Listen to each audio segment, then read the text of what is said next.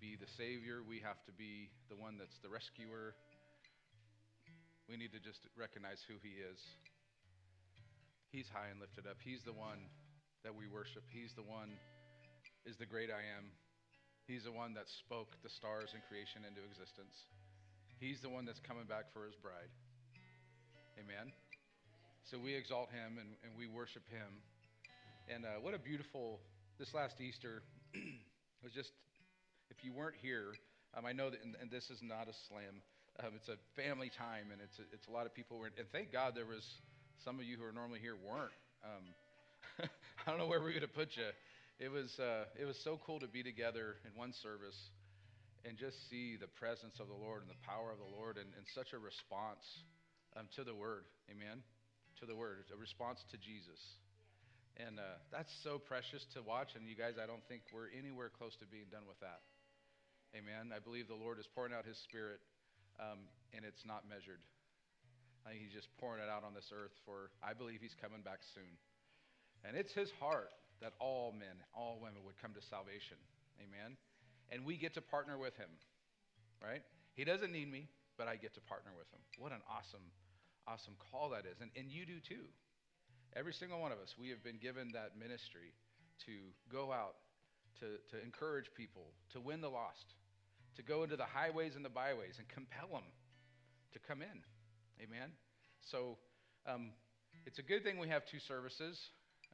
It looks like that we wouldn't be able to run one very often anymore, but yet there's still some open seats.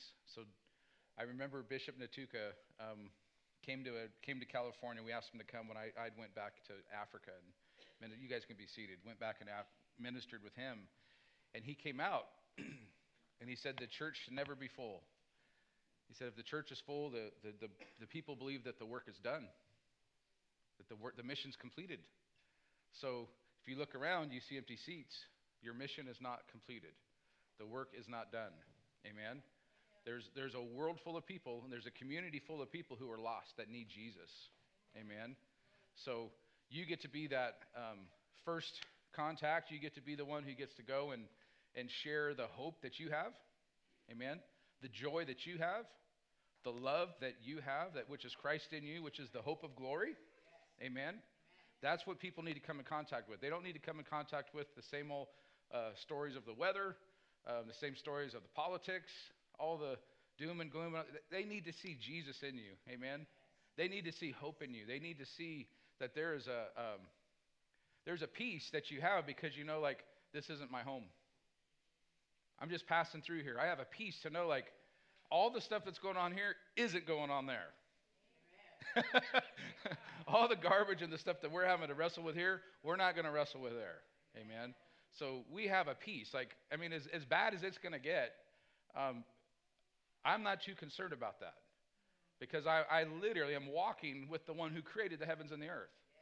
I'm walking with the one who has the bird's eye view that has seen the beginning and the end all at the same time. So He's not worried, and I'm not worried because I'm walking with Him. But anytime I come out from underneath His covering, and I come out from underneath and I let go of His hand, and I think I've got this covered, and I go running out there to take care of it, is when we usually figure out really quickly we don't have it covered. We need Jesus, amen? One thing I'll tell you is the longer you walk with Jesus and the more mature you get, or the more learned you get, the more you should know and understand is I need Jesus. If you're learning and your education and your knowledge is puffing you up thinking that you don't need Jesus, you're in trouble. And He will gladly lead you to a place that you realize that you need Him. Amen? Aren't you glad for that? Like the Lord has really redirected this message a little bit today. We're going to camp out in a place that for Peter was a very, very dark moment in his life. You could say it was the dark time of his soul, you know, the night of the soul. And really, I wasn't planning on ministering much there, but to get started so that in some way, shape, or form, you in the next service end up somewhere close in the same spot. I'm returning to, after Easter, to the gifts in Ephesians, the fivefold ministry gifts. And today, we're going to start into the gifts of the pastor. And in Ephesians 4:11 through 13 says, and he himself, which is Jesus, gave some to be apostles, some prophets, some evangelists, and some pastors and teachers.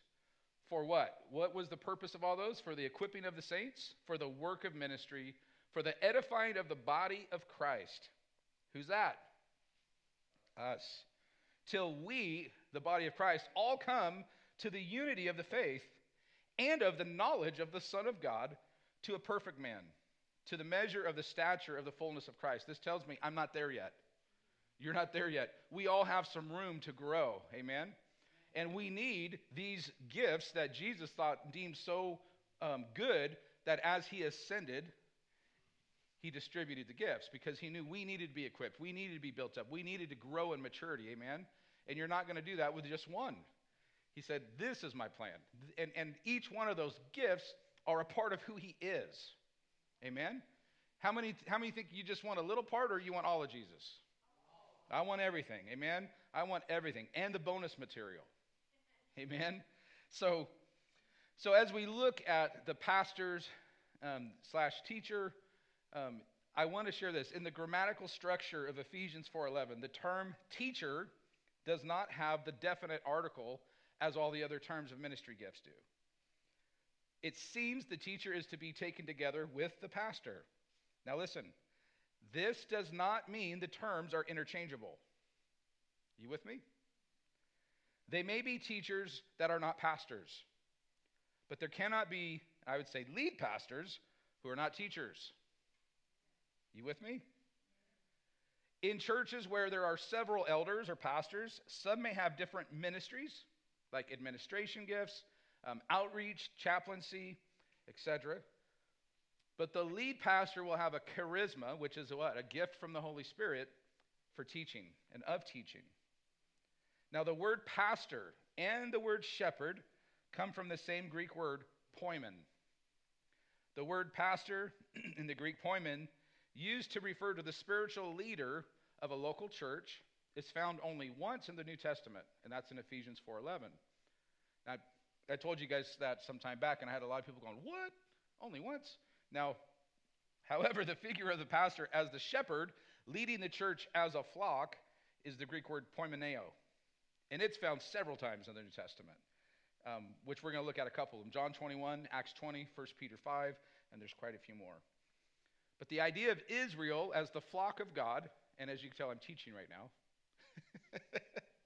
The idea of Israel as the flock of God and Jehovah as their shepherd is common in the Old Testament, right? We see that picture over and over and over.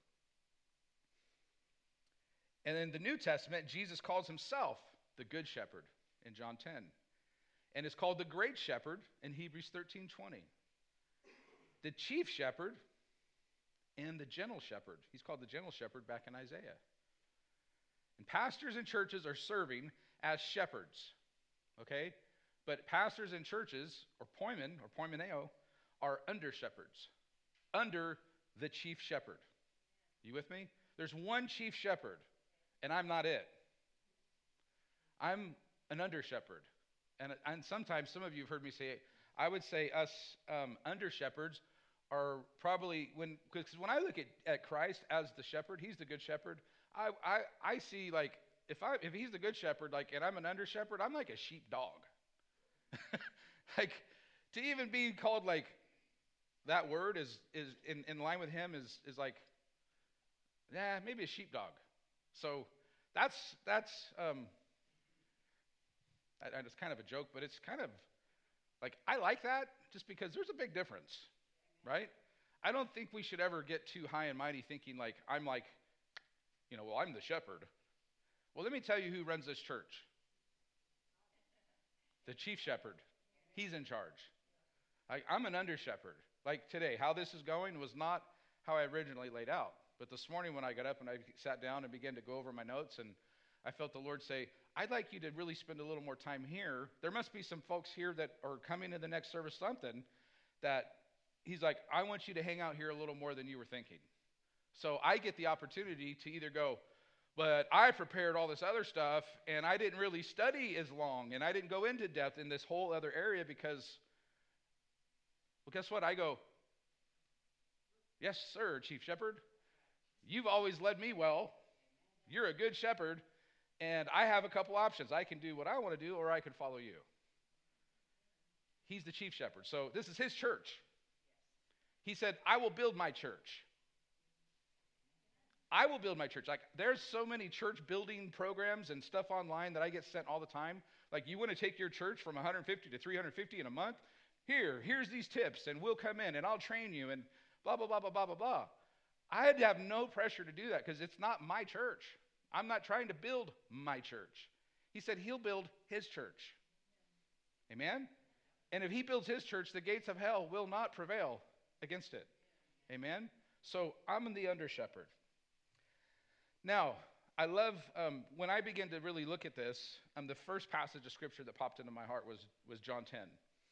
And in John 10, he says, the thief does not come except to steal and to kill and to destroy. I have come that they may have life and that they may have it more abundantly. Amen? First things that we got to get set up, and this is some of the first areas that the thief will try to come in and mess with your head about. When things happen in life that we think should not happen. When our faith gets shook. When challenges arise and people die or they pass away and it was not foreseen, or we think that is not fair, we will begin to, if we are listening to the enemy, begin to put blame and shift it to the Lord. And I know it's possible because I've even done it. And there's certain things you just go, why? What the heck? And the Lord taught me such a valuable lesson in a very, very dark moment I was in one time. And he then wanted me to go minister into a very horrible situation. And I'm like, and he says, I want you to tell them that I'm good. And I was just, that ticked me off. I said, I ain't doing that. I ain't doing that right now. He said, tell them that I'm good. And I said, you know what? You're not right now. I was very honest. And you know what? The Lord was so loving to me. He didn't yank me out of the car and beat me. I was on my way. But he said very gently, son, the thief comes to steal, kill, and destroy. I've come to give life, an abundance of life. And I began to weep. I'm so sorry, Lord. I'm so sorry. Because that's the truth. He didn't do it. The thief did. So church, those are some things we got to get in your theology, in bed, in who you are. Because guess what? The storms are going to come. Stuff's going to happen. And you better have that already figured out when it does. The thief comes to steal, kill, and destroy. Now listen to what he goes on to say. He says, I am the good shepherd. I'm the good shepherd. The good shepherd gives his life for the sheep. And then it says, but a hireling who is not the shepherd. Now that word hireling obviously can mean this, and this is what the wage worker. The wage worker means you're working for a salary. Now there's nothing wrong with working for a salary, but there's a huge difference between the good shepherd and a hireling and a wage worker. When you're purposely, how many have ever done a job and the only reason you were doing the job is because you needed money?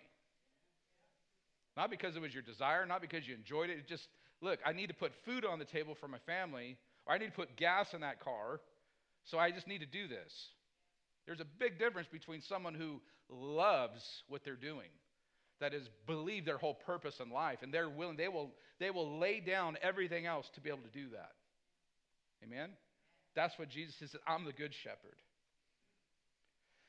But a hireling or a wage worker, he who is not the shepherd, one who does not own the sheep, sees the wolf coming and leaves the sheep and flees. And the wolf, who does this damage? The wolf catches the sheep and scatters them.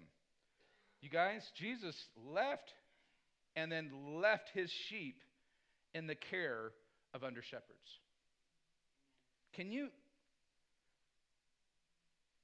That's so much trust. Knowing the thief's going to come. Knowing, so he is invested in us. He is in each one of these gifts, but he's invested in the shepherd, the care of his sheep. I'll tell you what. No one should say, I want to be a shepherd. If you're like, oh yeah, I'll tell you what.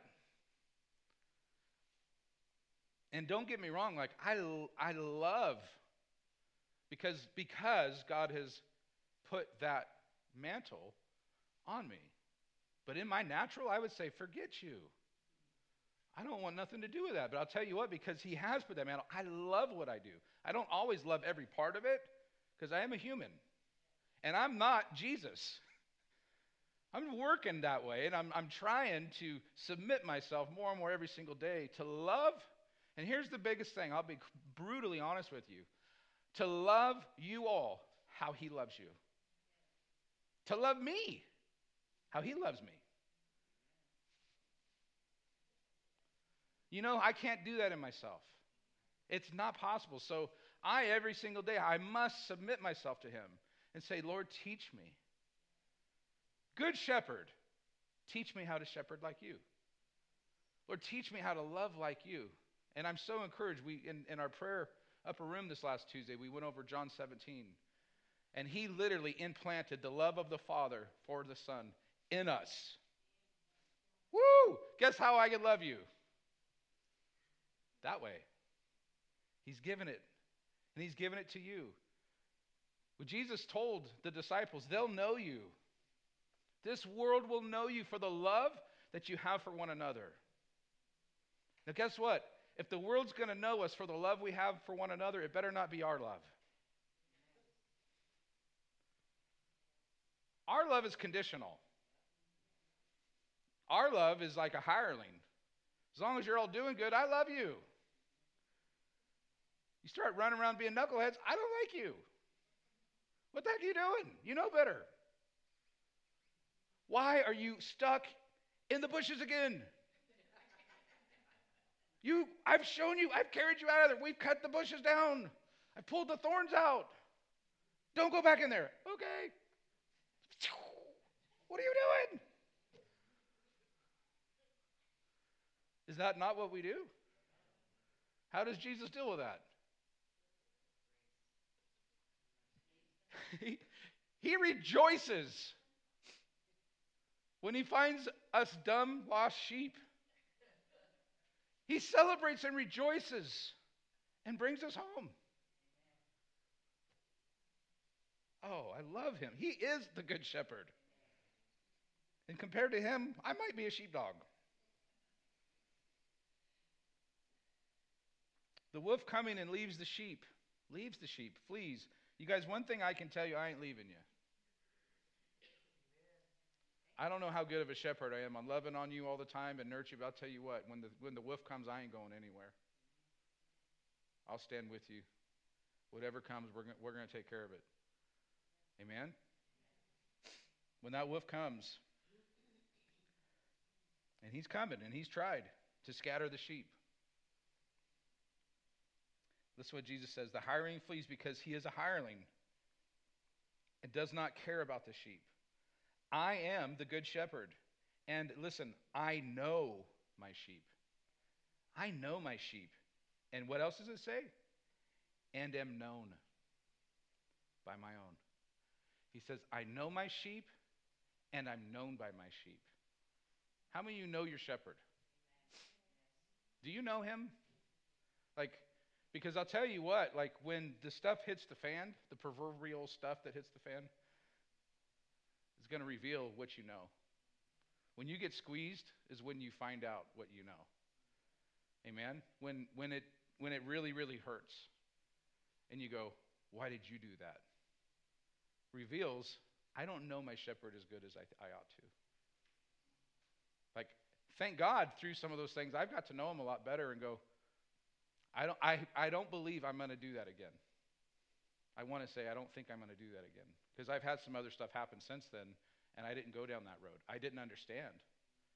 But I knew, like, here's what I knew. Like, the box I didn't have to get into was, is God good? I didn't have to even get in that box. That's already sealed. I know he's good. That's a beautiful thing. I know my sheep and am known by my own. As the Father knows me, even so I know the Father, and I lay down my life for the sheep. How good is he? He's laid down his life. Like, we just had Easter. We just celebrated that.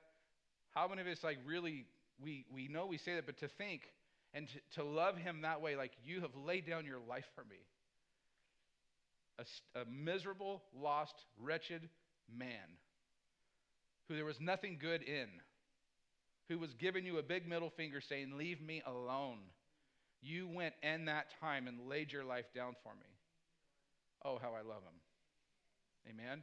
That's how we should. He has laid his life down for you. He took all of your sin and shame, and he bore it and went to the cross. And then gave us the hope of dying and resurrecting to show that, hey, it's okay. Like, I trust you to die. Like, and when we come to Christ, we're dying to our old self. We're going to baptize about 13, 14 people today. They're recognizing that my old life is done. It's died, and I'm burying it. I'm not even going to, I don't want that dude walking around. No, we're burying him. And there's a whole new man resurrecting. Amen? A whole new woman resurrecting out of that grave. That is what's happening. And that's what Jesus provided for us.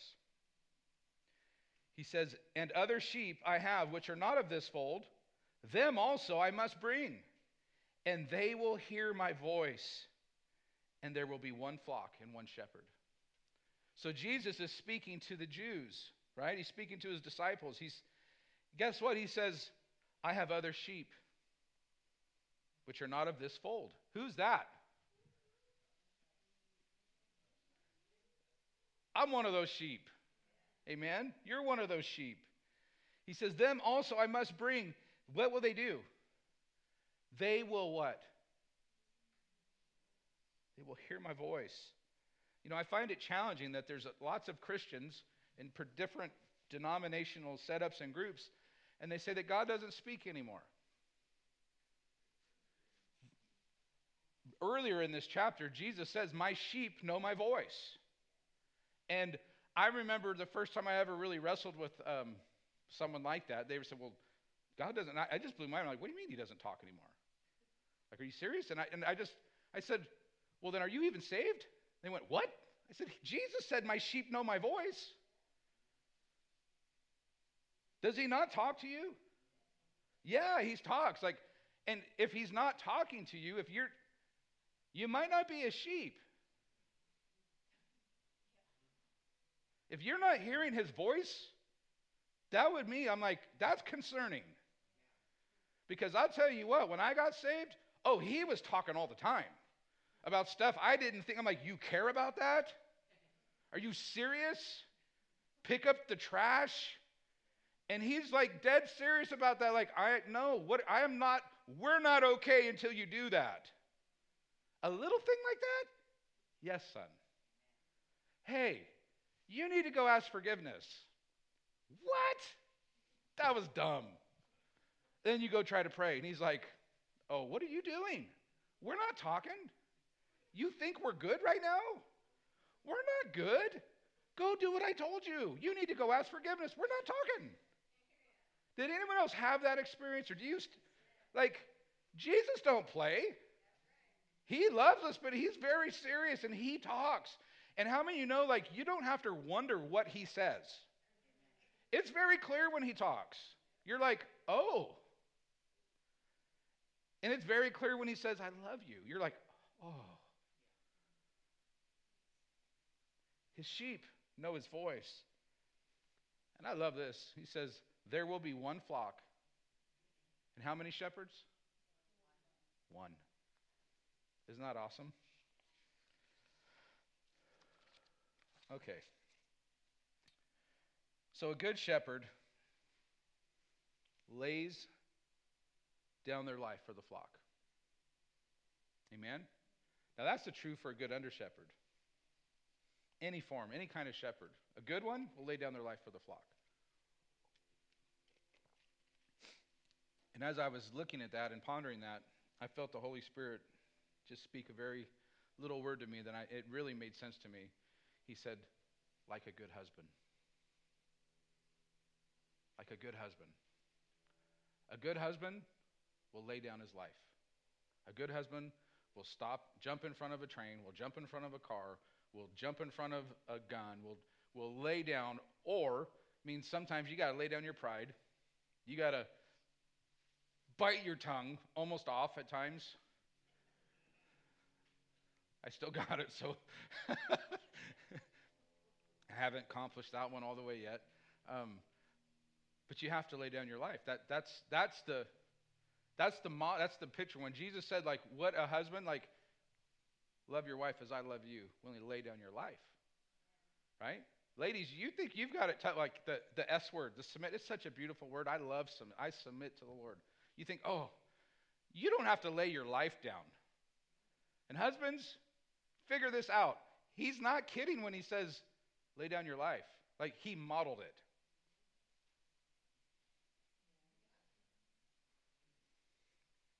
What's the good shepherd? And husbands, feel free to in the rest of these points, apply. Because he said, like a good husband. Nurtures. A shepherd, a good shepherd, nurtures and protects and has a compassionate heart. Nurtures and protects. You guys, it's twofold. Nurtures means you see there's a lack. You see, like if you see some of those sheep and they're struggling or they're weak, you need to try to give them good food. Nurture them. Take care of them. Mend up a broken area. Also protect. Hey, you know what? The thief keeps coming into this area. We better stand some guard there. We better, oh, you don't have any armament. Let's help you get equipped. Let's put a sword in your hand, and I'll help stick for a while till you learn how to use this thing. People want to put the look of a shepherd of just, oh, kumbaya. I'm just speaking softly to the sheep, and and yes, that's a part of it, the nurturing. But the shepherd also protects the flock. And he runs the wolves off. And he takes care when people are trying to destroy that flock. And he doesn't go talk softly to them. I maybe next week I'll show you the one of the tools of a shepherd. It's this short, it's a weapon. He'll go through and just softly, like when he's counting his sheep, he just taps them on it. But it's about this small. It's got a real small stick, and it goes into a big ball on the end, and there's a little point. I got one when I was in Africa. The Swahili carry, that's what they carry to protect their sheep, and there's lions. And in their culture, you don't become a man until you've killed a lion with one. It's about that big. That means you got to be close. And I'm like, I like weapons. I like guns. Like, there's gunpowder's awesome.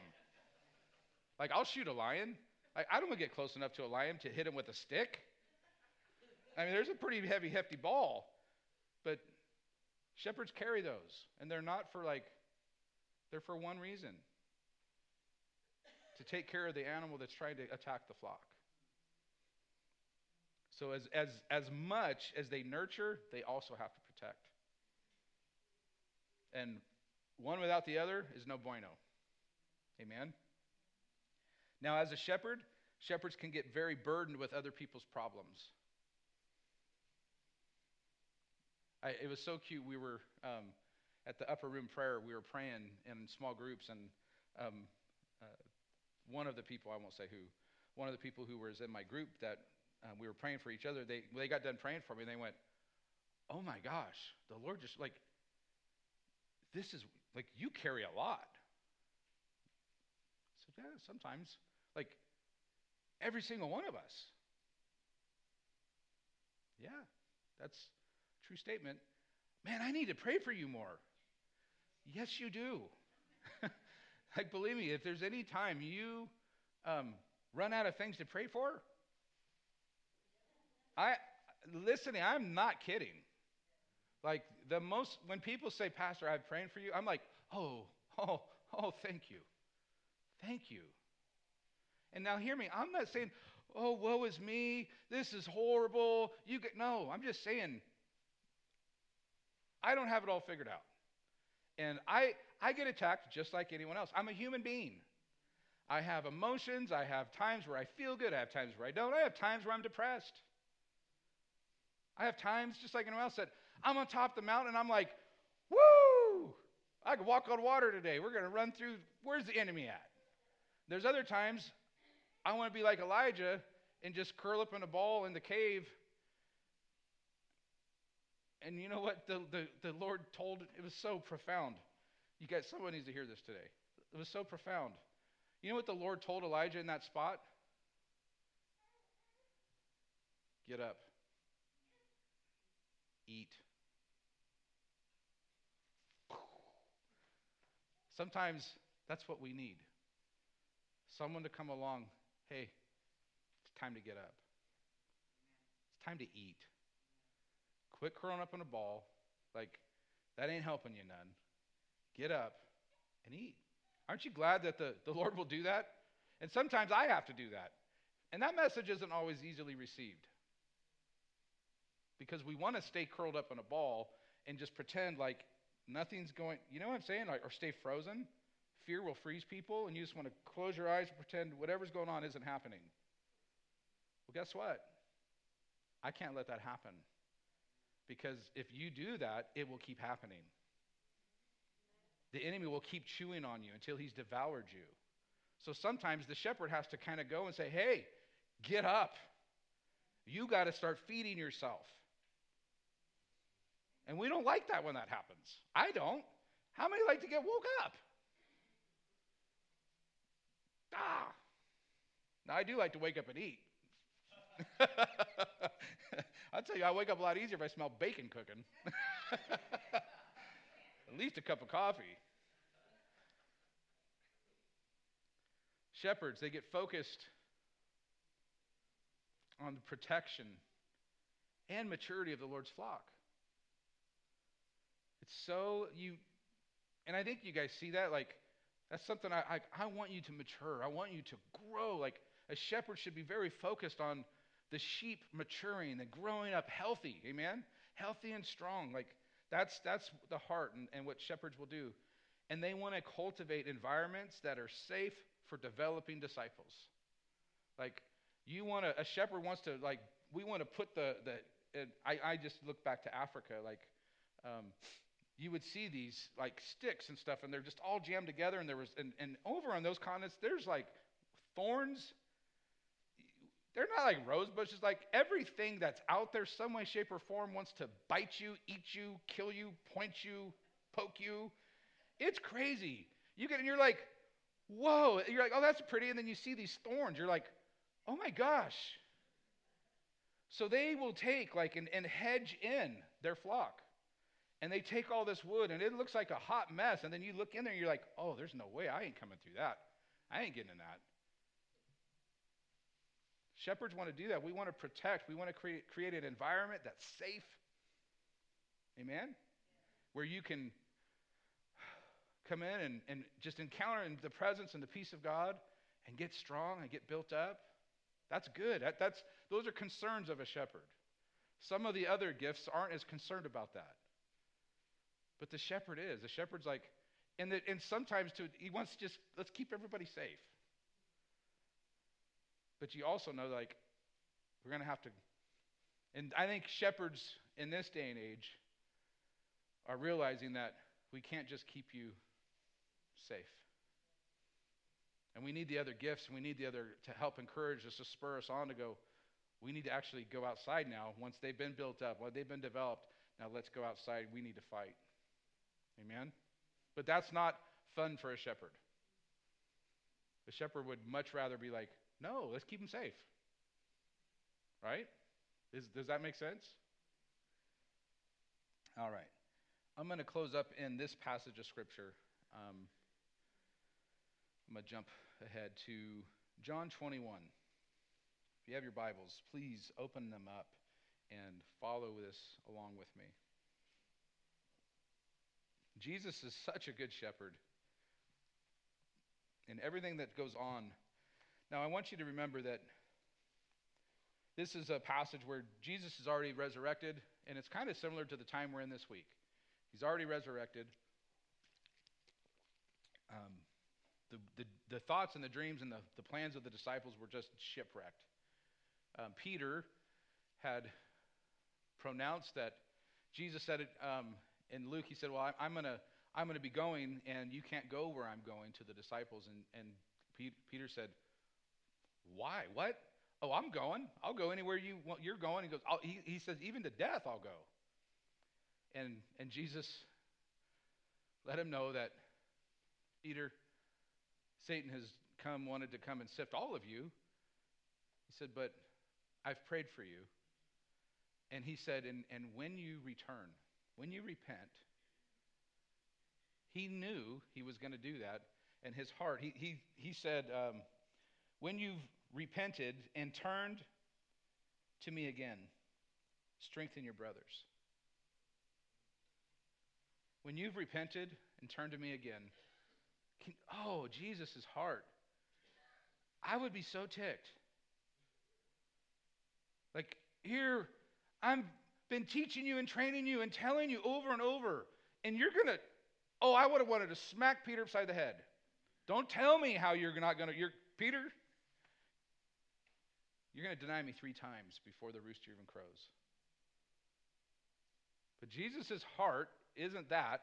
He says, when you repent, when you return, look out for your brothers. Now we get to this passage in Luke or in John 21.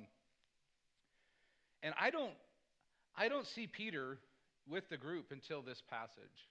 Now some of you other Bible scholars and teachers, you might be able to straighten me out, and I'm okay. Like you can tell me if I'm wrong, but I don't remember reading any other passage where Peter is there. So may have been, but I don't remember. But he's here this time. And if you're Peter and I don't know, I just think this is quite human. Peter being a leader, and Peter being one that was very boisterous and very strong, failed miserably. And they all did.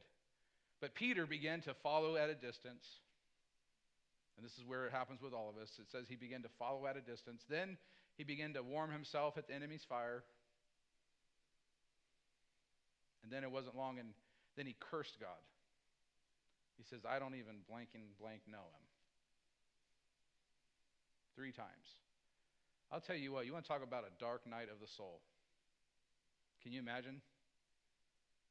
With the one you love. I mean, he had just before, Jesus said, I need to wash your feet. And he's like, no way, you're not washing my feet. And his heart was right. I believe that was such a, no way.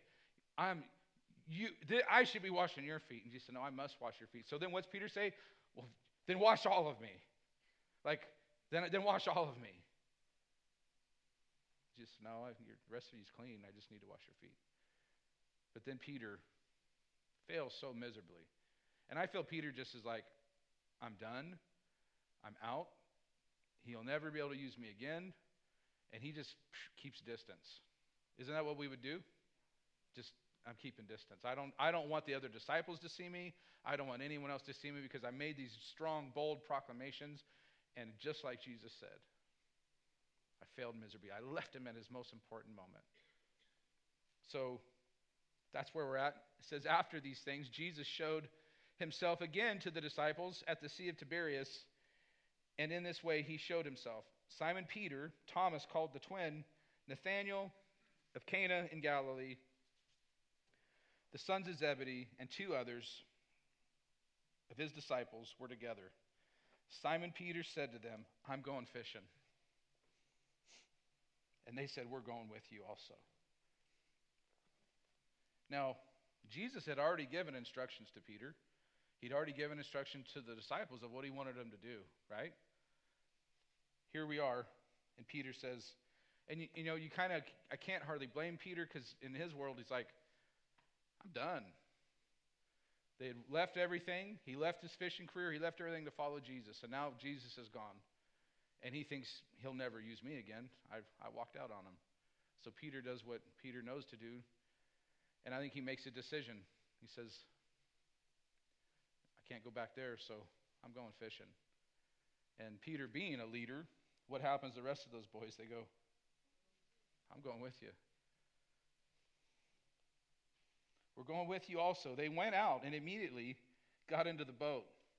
And that night, they caught nothing. A whole nother message here.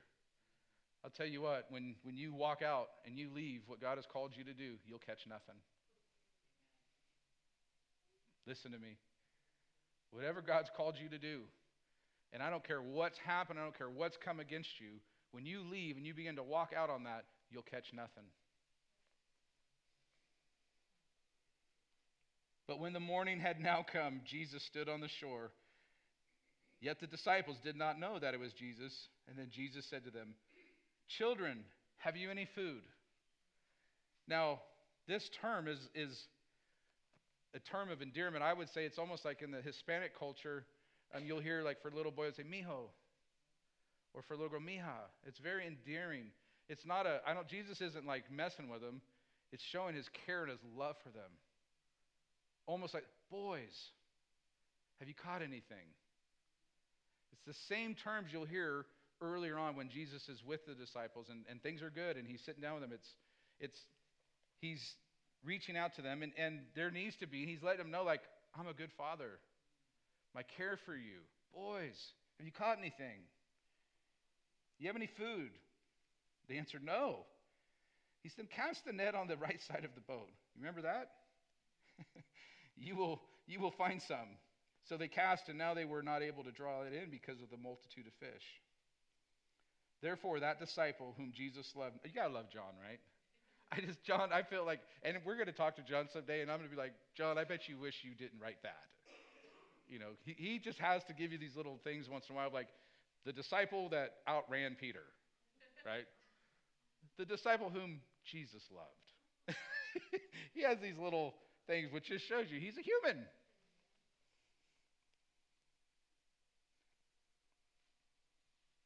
Where'd we go?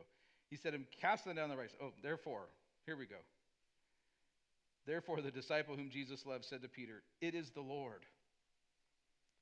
Now, when Simon Peter heard that it was the Lord, he put on his outer garment, for it had been removed, and plunged into the sea. He jumped out of the boat. John says, it's the Lord. And Peter had a couple options, right? Like, I think I'm going to dive in the bottom of this boat and just wait till everything's over because I don't want to see him. But Peter's heart for the Lord and love of him, and that's him. And he just, I'm out. You guys figure the rest of this out. I got to go to him. And he goes. I believe the Lord was wooing him so powerfully, obviously, but he's bringing him to this point that we're going to get to here. He says, but the other disciples came in the little boat, for they were not far from land, but about 200 cubits, which is about 100 yards. So they're about 100 yards out, dragging the net with fish. Then, as soon as they had come to the land, they saw a fire of coals there, and the fish laid on it and bread. Jesus had already prepared for them. Bring some of the fish which you have just caught. Simon Peter went up and dragged the net to land, full of large fish. Simon must have been pretty strong, I'm just saying. It took all those guys to get that net in the boat, and Simon just jumps over there. He's like, I got it. Drags this net. He says, I got it, right? He's reinstating himself. Like, I jacked this up. Oh, I'll just be the guy that grabs the net. I'll be, right? He's not trying to make any profound statements. Just, I'll be the laborer. And he goes and drags that. And maybe he might think, maybe I'm not worthy to sit around the fire with the rest of you. I'll just go be the bottom guy.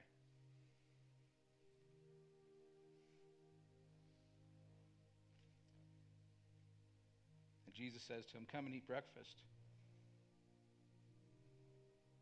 Oh, my bad. He dragged the net, 153 all together. There was so many that the net wasn't broken. Jesus said to them, come and eat breakfast. Yet none of the disciples dared ask him, who are you? Knowing that it was the Lord. Jesus then came and took bread and gave it to them, and likewise the fish. This was now the third time Jesus showed himself to the disciples after he was raised from the dead. So when they had eaten breakfast, Jesus said to Simon Peter, So they'd hung out for a while. They sat there and ate, probably small talked, right? But then it gets real. They'd eaten breakfast, and Jesus says to Peter, Simon, son of Jonah, do you love me more than these? And he asks a very specific question. Do you love me more than these? Because Peter, in his pride, made a statement that, well, they all might leave you, but I never will. Right? How many of you have been brought back to the Lord, bringing you back to words that you said? So he says, okay, Peter, this was your statement. Do you love me more than these? And he said, do you agape me more than these?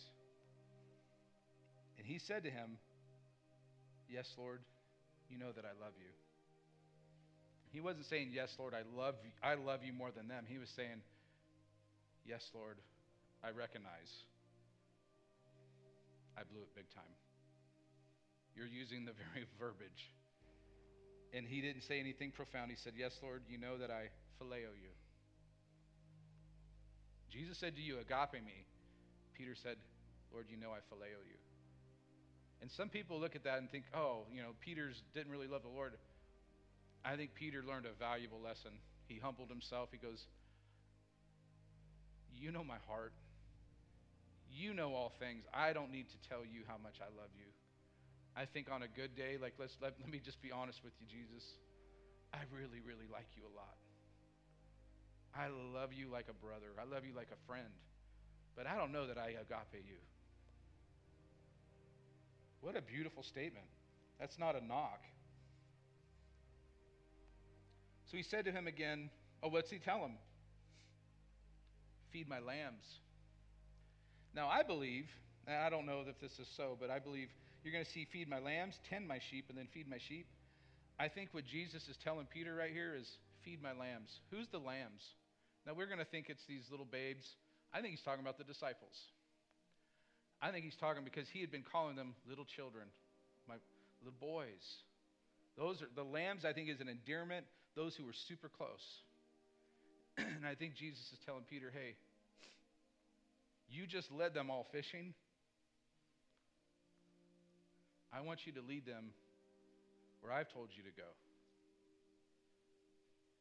You guys are supposed to be catching people, not fish.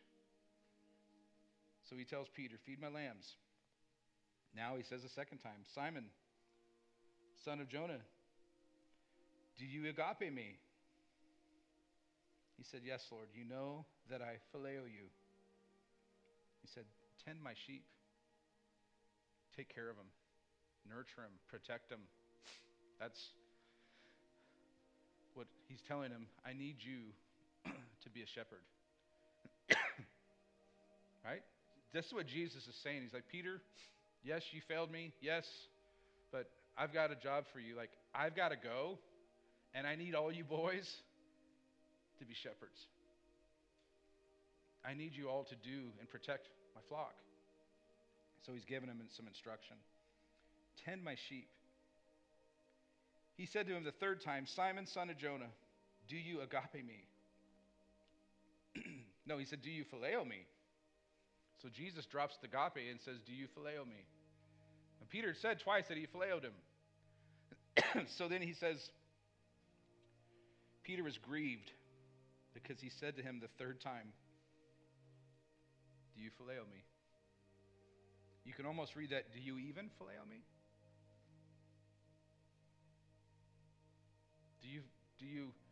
Peter, do you even really like me? Or he could be saying, Peter, since you do, that's basically all I'm going to need for you to take care of my sheep. And he said to him, Lord, you know all things. Did you see such a change in Peter's heart? Lord, you know all things. I'm not going out there and telling you, you know that I love you. And then Jesus said, feed my sheep. Feed my sheep.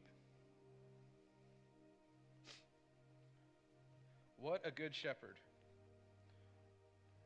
Jesus goes to the one who had the biggest guilt, the biggest shame, who had the biggest mouth, who made the largest statements. and really made it a point. He said 3 times he's driving the point home. For each time Peter denied him, and you can look at this and go, Jesus is really kind of like rubbing his nose in it. No, he's not. He's restoring him for each time that he turned his back on him. He restores him, and it says, I'm imparting you to go and do the work that I've called you to do, Peter. Each time, yes, you denied me. Peter, I love you. Take care of my lambs. Peter, do you love me? I'm reinstating that. Yes, you denied me. Peter, tend my sheep. Peter, yes, you denied me the 3rd time. Peter, do you love me? Feed my sheep, Peter. He reinstated that. Isn't that beautiful? For each one of those offenses, and guess what? We're no different.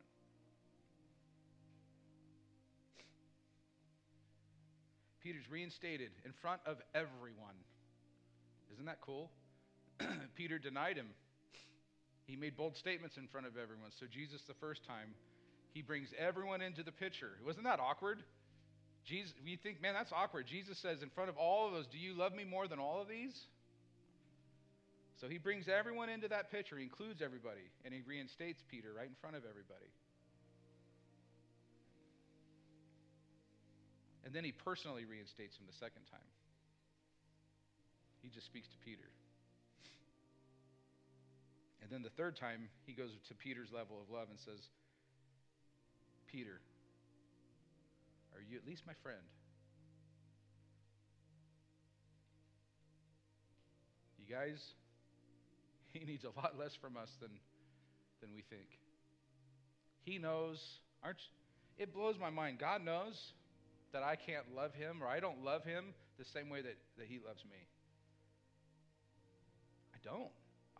I want to so bad. And like, if there's the most common prayer I've prayed over and over in my life, and I still pray to this day, and it's almost embarrassing to say, is Lord, teach me to love like you.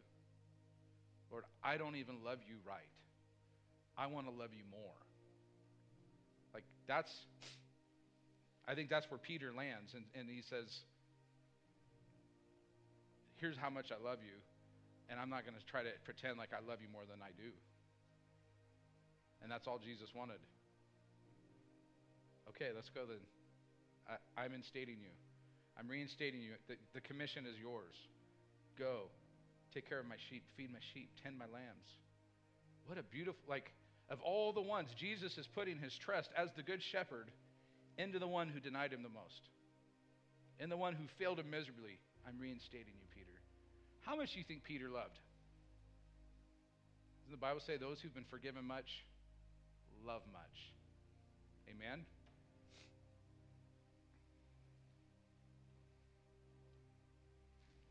I think I'm going to close up here. There was so much other stuff about shepherds and pastors, but I don't think you can get a better picture of what a good shepherd looks like than that. Amen? Jesus the good shepherd, knowing that each one of us, like Peter, have failed miserably. I could point back to a handful of times where I felt the Lord was wanting me to be very bold, and I was scared. And I thought, this isn't the right time. This isn't the right place. What's so-and-so going to think? Every one of us have done that. And don't you know that Jesus loves you, and he will bring you back to that point, bring you back to that, and say, do you love me? Okay, you do? All right. Now let's go do this again. Isn't it beautiful that Jesus told Peter ahead of time, you're going to deny me. I've prayed for you. When you repent, when you come back, take care of your brothers.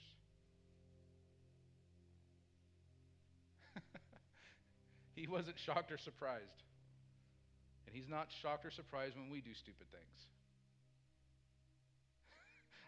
I remind him a lot of times. I'm like, Lord, you know I'm just dirt. You made me. Lord, you knew what you were getting in when you brought me in here. He says, yes, I did. I love you. Isn't that freeing? That doesn't mean you stay that way. It means you do what Peter does and you recognize, man, I messed up. Lord, I love you. You still love me. You still want me to walk in this. You still want me to go about the call that you put on my life. You still want me to be your face, your voice, your hands, your feet. You still want people to look at me and see you. Yeah, that's the plan. And how will they know me if you don't love one another like that? How will the world know, you guys? How will they see Jesus if they don't see us at least love each other like that? You're never going to love the world like Jesus wants you to love them if you don't even love each other. Right? So we got to get really good about loving each other like Jesus loves us. Right? We got to be able to look through his eyes and put ourselves in the other person's, have some empathy, right? That's what that is. You put yourself in the other person's spot. You go, man, their attitude is lousy. They are rude. And then you go, they must have been going through some stuff. Right? Once you go into that spot and you go, they must have been really hurt. You're able to look at it a little differently and not be so offended and love for them. Amen? Because most of the time, that's the truth. Some people, I don't know, they're just miserable, and I try to stay away from miserable people. But someone that's hurt, someone that you got to be able to look past that and go, they're hurt, they're broken, they need Jesus. Amen? Amen. I don't know where you guys are at, but let's pray. Lord, thank you for being such an awesome shepherd. You truly